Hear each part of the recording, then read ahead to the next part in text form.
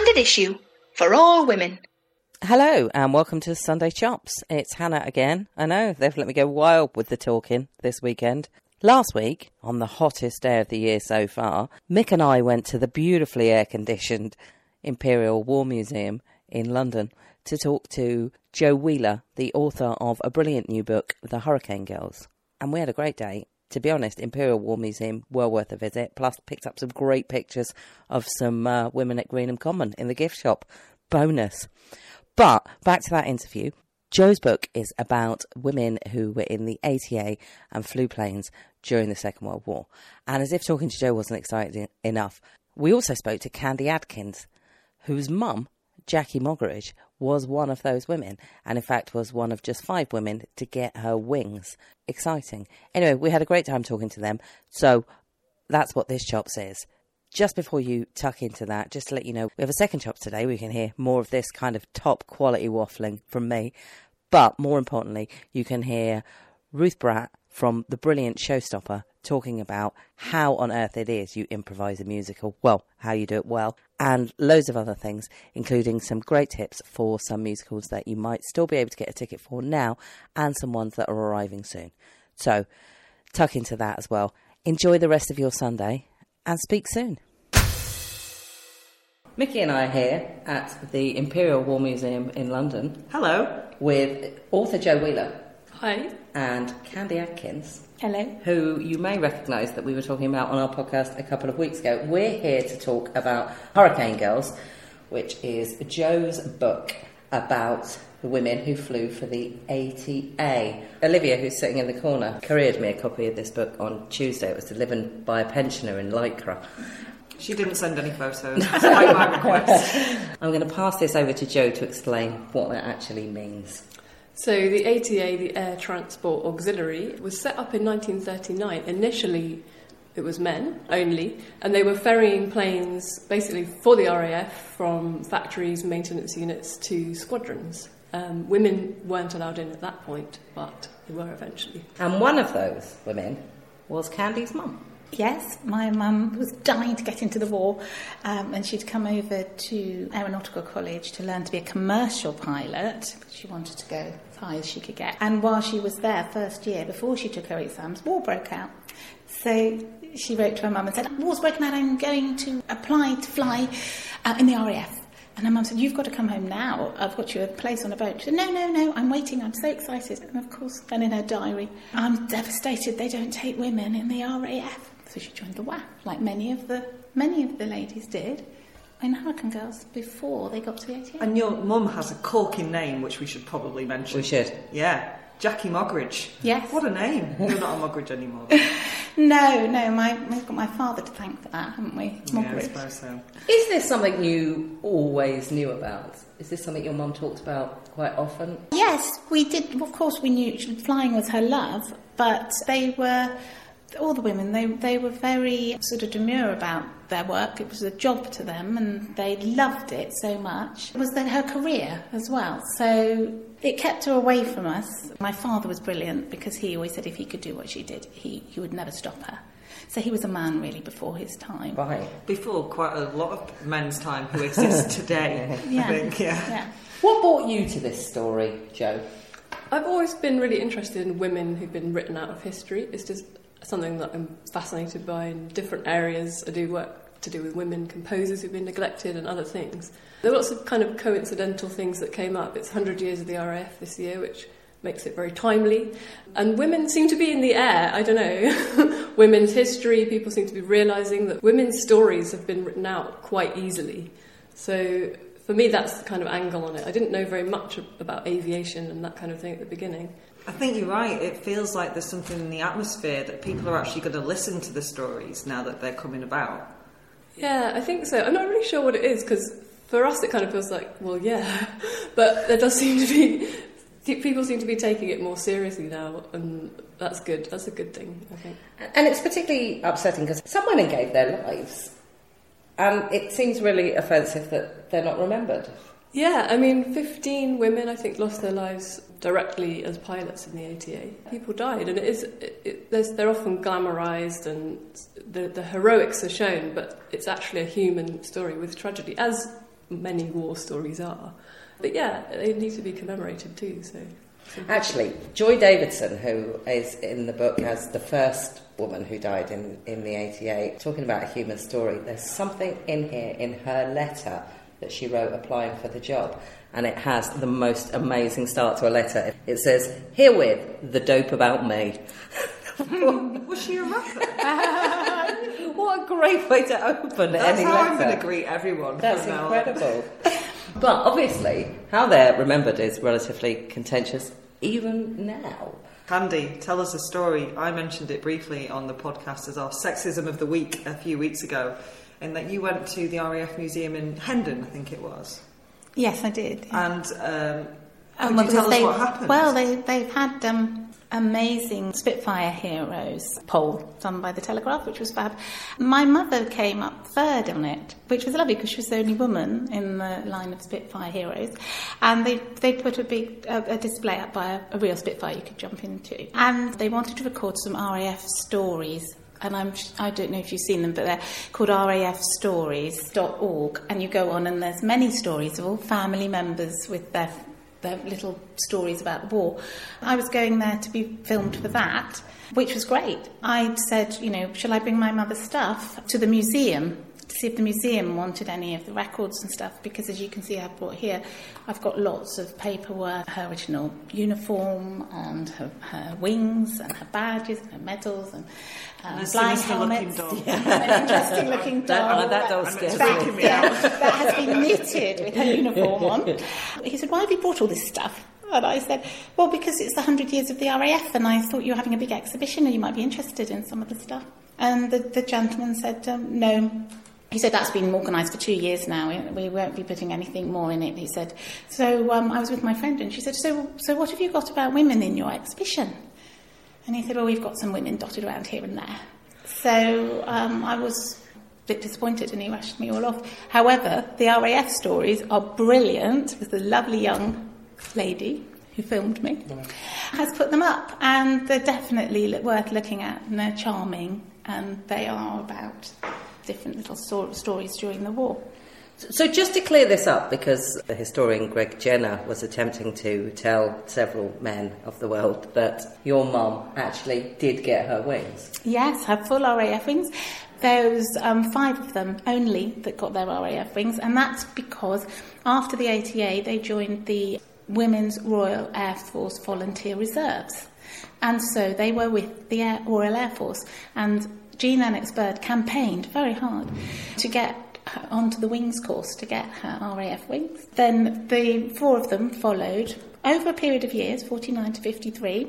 Then they sort of stopped women getting their wings, and there was nothing written about this until in the paper in 1991 they did a big splash that said first woman to get her wings, which was Julie Gibson, and I'm sure she wasn't aware she wasn't the first, because why would she not think? Yeah.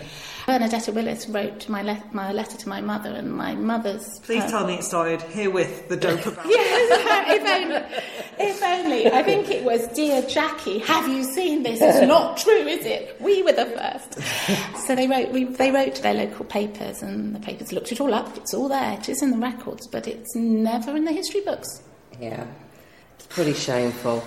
There's lots of women in this book that I'd like to talk about, but we obviously haven't got all afternoon. But there are a couple that I wanted to mention. And the first is Amy Johnson. Now, I mean, they say now, if you can see it, you can be it. And for a lot of the other women in this book, Amy Johnson was that person, wasn't she? Yeah, I mean, she was a household name and became one really quickly. She wanted to be a pilot and she wanted to be an engineer as well. They weren't allowed women in the maintenance hangars, but they let her in if they called her Johnny. Somehow they just let her in. And then she became an engineer as well, and then obviously a pilot.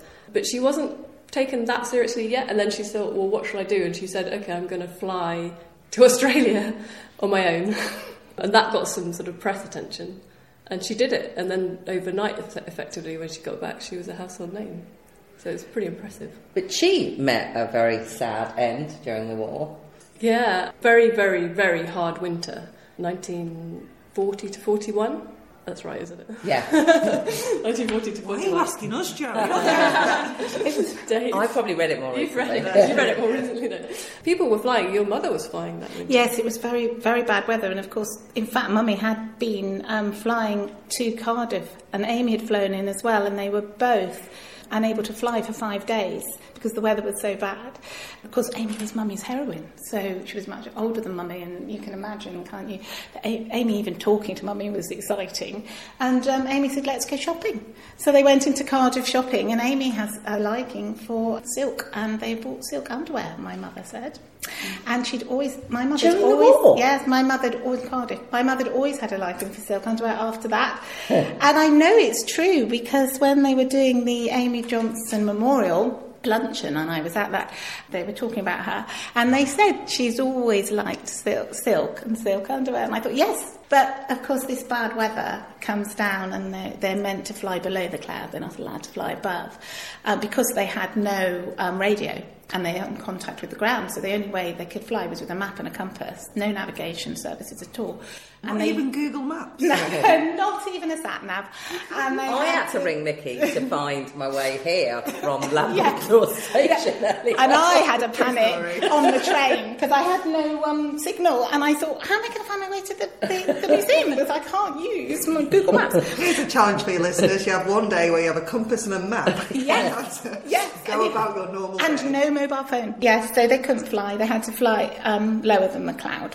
And of course, if the cloud comes down when you're flying, you have to do something, and you're not meant to go up. You're meant to stay down.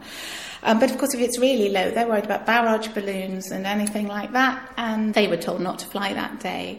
And I think Amy was very much, she felt invincible. She'd done so much with her life, and she felt that was fine. She'd still be able to manage. Yeah, she said she'd smell her way to Kidlington, exactly. which was great. Exactly. But and then there was it's a possibility that the compass was faulty, and there are lots of things. You're not sure. People aren't sure why, but she eventually drifted off course and ended up over the Thames estuary. And she ended up, her plane hit the water, and she was in the water. And they saw her alive in the water. They tried to rescue her, a ship. Very brave captain of the boat jumped in, and of course he died as well, trying to save her. Both were drowned. Have you got any cheery facts? Well, okay, let's talk about Pauline Gower, who's the other woman to talk about here, this is cheery, yes. who is remarkable for a lot of reasons, not least because that she got parity of pay for her pilots. I'm not even sure happens now, to be honest. No, I mean, I think it's been in the news quite a lot recently, hasn't it, that isn't always happening. Well, especially not in the BBC. but no, I mean, without her, I don't think any of it would have happened. There probably wouldn't have even been women in the ATA, or certainly not as early as there were. Yes, she was a real pioneer, and she was a real cause for women. She got the women into the ATA to accept women, and then she got the women then to allow, little bit by little bit. First of all, it was just they were only allowed to do the Tiger Moths, and then when they showed they could fly those without crashing them, they were allowed to go on to the two engines. Yeah, first of all, they could fly training fighter training planes, and then they were allowed to fly real operational Hurricanes and Spitfires, and then bit by bit some of the women could then fly 4-engine bombers, which were huge. And only 11 women got onto their Class 5, didn't they? Aeroplanes, one of which was my mother. The reaction to this was somewhere between ridicule and objectification and outright hostility. I know that Jackie has a quote in front of her, which is quite incredible, which came from the editor of, is it Aviation magazine? The Aeroplane. Oh, the trouble is that so many women are insisting on wanting to do jobs which they're quite incapable of doing. The menace is the women who think she ought to be flying in a high-speed bomber when she really has not the intelligence to scrub the floor of a hospital properly, or who wants to nose around as an air raid warden and yet can't cook her husband's dinner. I mean, where's we? That was C.G. Gray. Know your place. It's incredible, isn't it? How do you think that Pauline herself reacted to stuff like this? Did she just let it go over her head? She was really pragmatic. She just kind of kept the line, we've got a job to do, we're doing our job, and we're doing it well. And I think that was the point, that they all made sure that they did it properly. And they were very a lot of them were really nervous at the beginning because they had to prove more than men did that they weren't going to make a mistake. Because if they made a single mistake, then they'd say, "Oh, you're a woman. You can't. Obviously, you can't." No, it would risk them all. They would have been kicked out. Yeah. To help each other, they had to stay. They had to keep the planes safe. Otherwise, they would never be allowed to fly them again. And they were terrified of that because they loved to be able to fly these planes. That's not changed as an attitude, though, has it? If one woman makes a mistake, well, we gave a woman a shot, so that's you out for a bit now, birds. Yeah. Soz. Exactly. Yeah. Yeah, and it happened at every stage. It happened when they first joined the ATA, then it happened when they started flying Hurricanes, Spitfires, 4-engine bombers. So every time there was a kind of progress, they had to prove again and again and again. But they did. So. And Pauline Gower thought that they had equal pay because they were flying the same planes as the men in the ATA. And she fought for that, and she got it. And she did it not in a burn your bra sort of way, in a very calm, I think it was the only way to deal with men in those days. Well, you can't, otherwise you're a hysterical woman, aren't you? And exactly. Also, Candy, you don't want to fire in a cockpit. It's going to end very badly. Exactly. What was interesting about this is we have this idea that aviation, or certainly the golden days of aviation, it was a rich man or woman's game. And this lovely idea that people could just buy a plane and take off into the sky. You didn't have to tell anyone you were going up there. Just do what you like. Yeah. I'm winning later. The war actually evened that out a bit, didn't it? It meant that more girls from sort of lower middle class and even working class backgrounds got to go into the skies. Yeah, I mean, before the war, it was very rare for somebody who didn't have a big disposable income to be able to fly because lessons were really expensive. And then you had to maintain those lessons in order to keep your licence, and you had to have a plane. Get a plane or pay to, go to one of the big clubs. So, although there were a few people, Amy Johnson's family was sort of upper middle class business people who'd made money. But yeah, when the war broke out, there was a thing called the Civil Air Guard, which gave cheap flying lessons to men and women because they sort of anticipated that they were probably going to need more pilots. Yeah. And so that was one way that a few women got in, and then gradually throughout the war they needed more and more women to join the ATA as well. So yeah, it definitely was an evener in that sense. My mother started flying because she was told by her brothers she was a sissy, and she had two younger brothers, but they grew to be 6 foot something, and they were just said, you're just a sissy and we don't want to play with you. And she just thought, I'm going to show you. And she saw an aeroplane going overhead and she thought, I'm going to be a pilot. And it was just a brag. And then she had to follow it through. That's almost how I became a stand-up comedian. Is it? Yeah, in that I just said, I'm going to do it. And everyone said, no, you won't. And I thought, I probably have to now. I didn't stick at it as long as your mum stuck at flying, though, to be fair.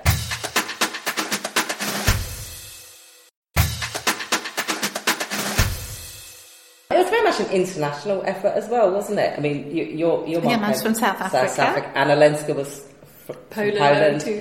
Chile. This is her nickname, Chile, but her real name is Margot de Halde. Yeah. She was from Chile, was American. And Chile, that's a funny story with Chile. She couldn't speak English very well. She came over, she'd been flying in Paris from Chile. She'd moved to Paris to fly, and then she came over to England, and the first plane I think she flew, she crash landed. But because she couldn't speak English, they picked her up, they interned her because they thought foreign spy. The ATA got her back out again. But then they thought, better teach her English, and they shoved her in the hangars with the engineers to learn a bit of engineering and pick up the English. I bet she learned some colourful. Swore like a shrew. Absolutely swore like a shrew. But my mum loved her. She always said Chile was such fun. After the war, she got a 4-page epilogue, made me cry twice in it, which is quite impressive. One was a story about your mum, and the other was what happened to Pauline Gower after the war. So maybe if we start with Jo about what happened with Pauline Gower after the war. Yeah, well, I mean, there was a lot of tragedy during the war, and she'd achieved so much at a relatively young age. I mean, she was still only in her late 20s when the ATA formed. And then the war ended, she got married, she then had 2 children and died, sadly, after they were born. But in 1967, she died. Birth, yeah. Having twins. So that was quite tragic, but I mean, hopefully this book and Candy talking about her mother's story, and the whole thing will just keep her memory alive because she achieved an enormous Yeah, incredible. Right, your mum's story, maybe do a little happy cry, because your mum went up in a Spitfire that she'd been in 50 years 50 to the years day. up. Yes, she'd flown this Spitfire on D-Day. It was on a little chip, and take it from the factory to the aerodrome, and of course we all know D-Day was immensely important. And she flew it to Johnny Halton, who actually is exactly the same age as her, and he shot down the first plane on D-Day. So this Spitfire was quite a little famous Spitfire, and it had been renovated by Carolyn Grace's husband, who sadly died in a car crash. And Carolyn had to learn to fly to carry on the dream and renovate this Spitfire and make it into dual cockpits, because of course Spitfire was only one. She turned up on my mother's door one day and said, "Oh, Jackie Moggridge," she said, "in the Spitfire's logbook," because planes have a logbook and people have a logbook, "you're the very first person to have flown my plane, the Grace, and I'm so thrilled because it was a woman who first flew my plane." And she said, "Would you like to come up with me 50 years to the day and we'll shoot it and we'll video it?" And they made a little film, and she got Johnny Halton, who's still alive, there as well. And my mum flew the plane to the aerodrome exactly the same day, at exactly the same time, 50 years later. And my mum had been a bit nervous of flying, so she said, "I knew your mum would be nervous," she said, "so I said, I've dropped my map, and your mum would have known that's really bad in a Spitfire because there's no floor, it just falls through to where the end of the plane is, and there's all pipes." And so she said, "Jackie, I've dropped my map, have you got control?" And my mum immediately went, "I have control," which is what they say in situations. She said, "That's it then." She was flying it. And she said, "Oh my goodness," she said, "your mum took it lower and faster than I would have ever dared." It was like riding a bike. You never forget. Wow. Yeah, so... She did go up in a Spitfire again, didn't she? One last time. Yes, after she died, I thought the loveliest thing, my sister and I thought, let's send her ashes over an aerodrome. And I didn't mind, what plane. And I rang Carolyn and I said, "Do you know anybody with a plane near me in Taunton, and we can throw her ashes over Dunkers?" She said, "Candy, you can't just chuck ashes out a plane. It's airspace and you have to have permission." And she said, "But don't worry, I will do it. I will get the permissions and I will come in the Grace and I will do it for you." I was so moved, and she said, "I will do it for your mother," because she loved her dearly. And Lovely. It's really lovely. It was so lovely, and I got to go up in it. I got to go up in this Spitfire.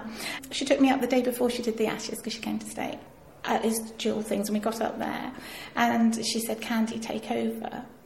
Just to have a go, not to fly properly. She said, "But try." And I thought, I don't fly, I've not been a pilot or had any lessons. I thought, oh yes, but my mum used to play fly. She used to get into bed and say, "Come on, let's pretend the duvet's the clouds and let's fly a Spitfire."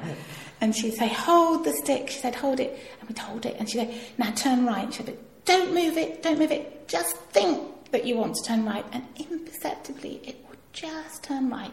And then she said, "And just think you want to turn left." And then she said, "Keep it straight, just level on the horizon." She said, "You're balancing on a point of a needle, not like a car. You've got to balance every way." And she said, "Just think you want to line up with the horizon and keep it steady."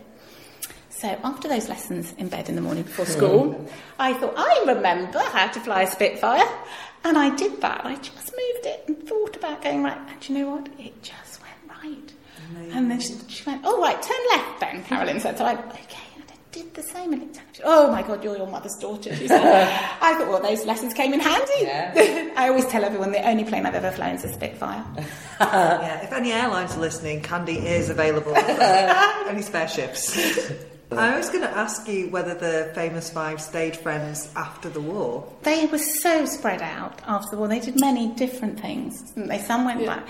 Some, obviously not the Famous Five, but some went back and became housewives. The Famous Five all thought, no, we've been trained as pilots, we want to carry on.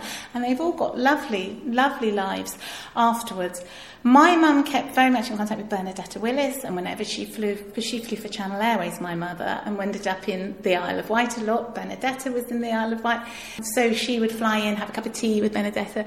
Then they had a little black London cab. They drove around, pick up all the passengers, and then my mum would flit from the cab to the cockpit. They would be a little horrified. So actually, most of the time, she wasn't allowed to speak over the intercom because they said, well, the passengers will be nervous of a woman flying them. So this first officer would speak. Today, we have had some news, Jo, that the last of the women who were flying at the 88 actually died yesterday. It's the 26th of July. Yeah, I mean, I just heard the news this morning that Mary Ellis, who your mother knew well, Yes, my mother sadly passed away. My mother taught her to fly at the Flying Club, gave her some lessons. And when I saw Mary quite often at the ATA reunions, she was always so kind about mother. She always said, "Oh, your mum taught me to fly." She said, and she was a very kind teacher. And I thought, oh, how lovely. And of course, Mary's so petite and so pretty.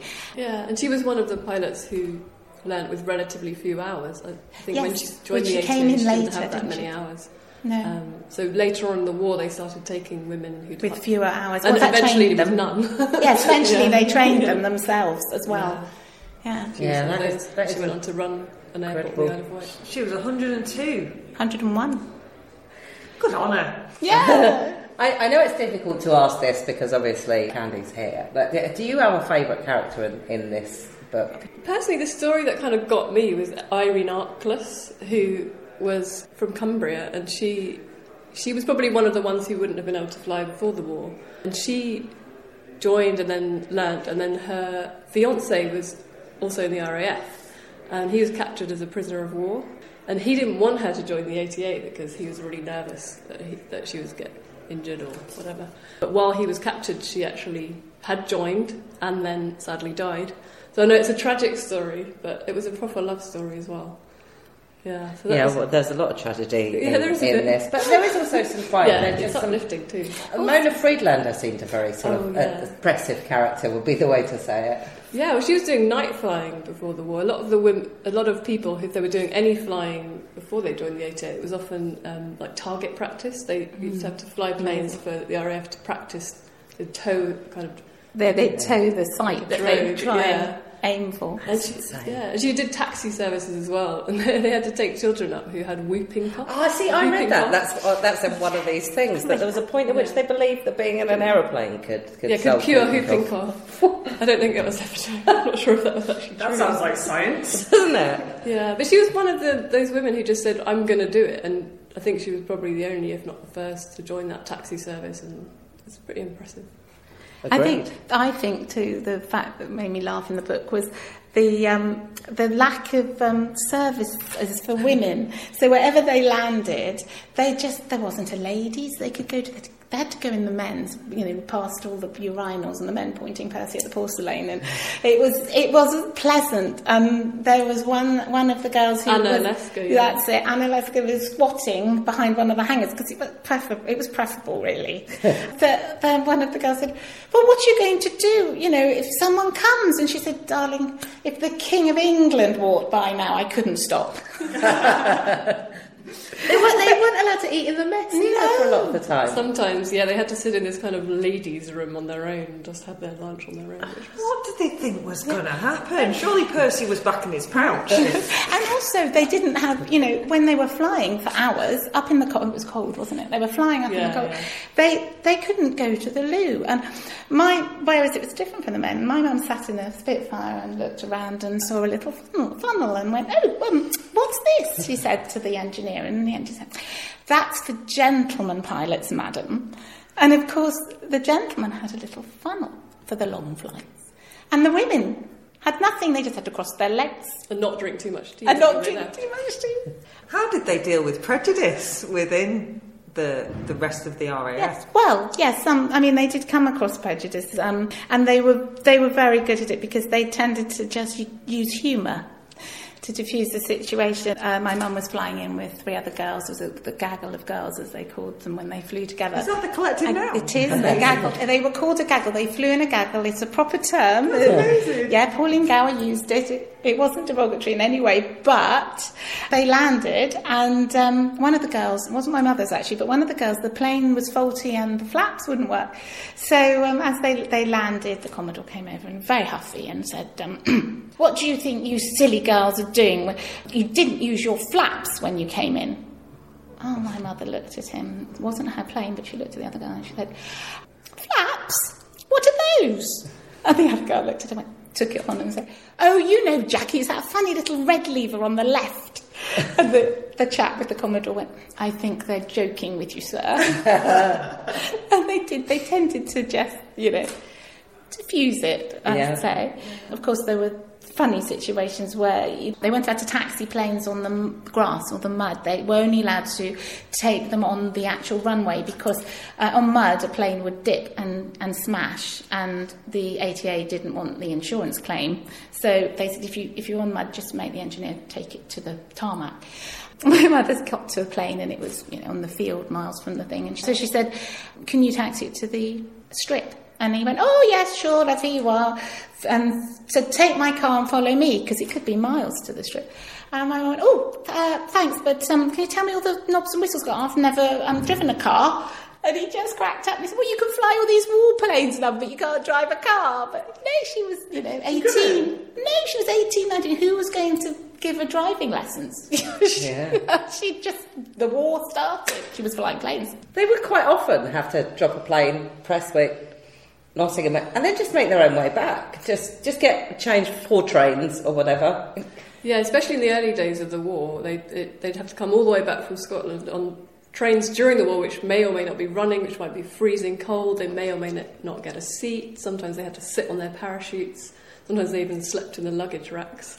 Gradually, they did start to have taxi planes that would pick them up and collect them, so they could do 2 or 3 deliveries or more in a day after that. But yeah, it's pretty gruelling at the beginning. And sometimes they got a flight back. Not if they could manage it, they'd try and get them a ferry there and a ferry back, so that they'd be actually working both ways. Yeah.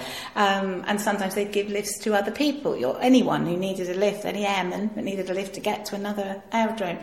My mum was giving a lift to someone who jumped in the back of her plane. It was a terrible, terrible weather, and she got up through the bad weather, and they just managed to land, before the fog came in, and the commandant of the aerodrome came over to the bloke and said, "Oh, how was your flight back? Good to see you landed, okay." And he went, he said, "Not only did you send me a schoolgirl to pick me up," he said, "but in all that bad weather, she was reading a novel." And my mum went, "Oh, no, she said, I wasn't reading a book. She said, this was my pilot's notes. I've never flown this plane before." And he looked very worried, but at least he'd landed by then. Wow. Reading it. Okay, what's this button do? Oh, not that one. Oops. Wow. She did have a man who tried to get out. When she'd got him in the plane to give him a lift and saw it was a woman pilot, he tried to get out. So she quickly took off and then thought she'd actually make it even worse by saying, "Oh, I've never flown this type of plane before." What a coward in the back. Jo, were these characters that you found it hard to say goodbye to when you finished the end of the book? Yeah, I definitely got attached to them, and in some ways I kind of felt like there was more to say, because there were loads of women that I couldn't tell their stories, because there were nearly 150 women in the ATA.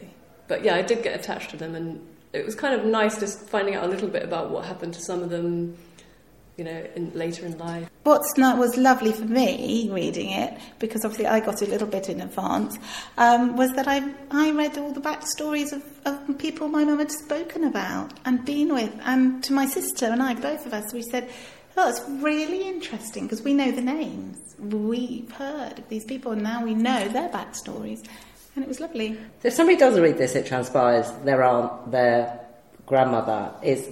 Do either of you have a suggestion of where they go, or would? Well, they can always come. Always come through Penguin, who would pass them on. I'm quite happy for people to come and contact me if they've known Jackie Moggridge, or they want to know more about the ATA or these wonderful. Yeah, and just for people who are curious to know more, there's a really good website called A Fleeting Peace, which a guy who runs it called Terry Mace, and he was really helpful. Can I ask if that's Peace? P-E-A-C-E. Yeah. And he's really amazing. He just collates information about all of them. So if anyone had any more information that hasn't gone into this book, they could definitely contact him. Oh, yeah, and I've got another woman who runs Solent Aviatrix, and she's done the same. She's collected, have you been on that site? Yes, yeah. She's collected the women, done little pages for each of the women that she's had information on. And hopefully we'll get a documentary made for the Famous Five. Well, that sounds great. Well, I mean, I would advise anyone to read it because it is...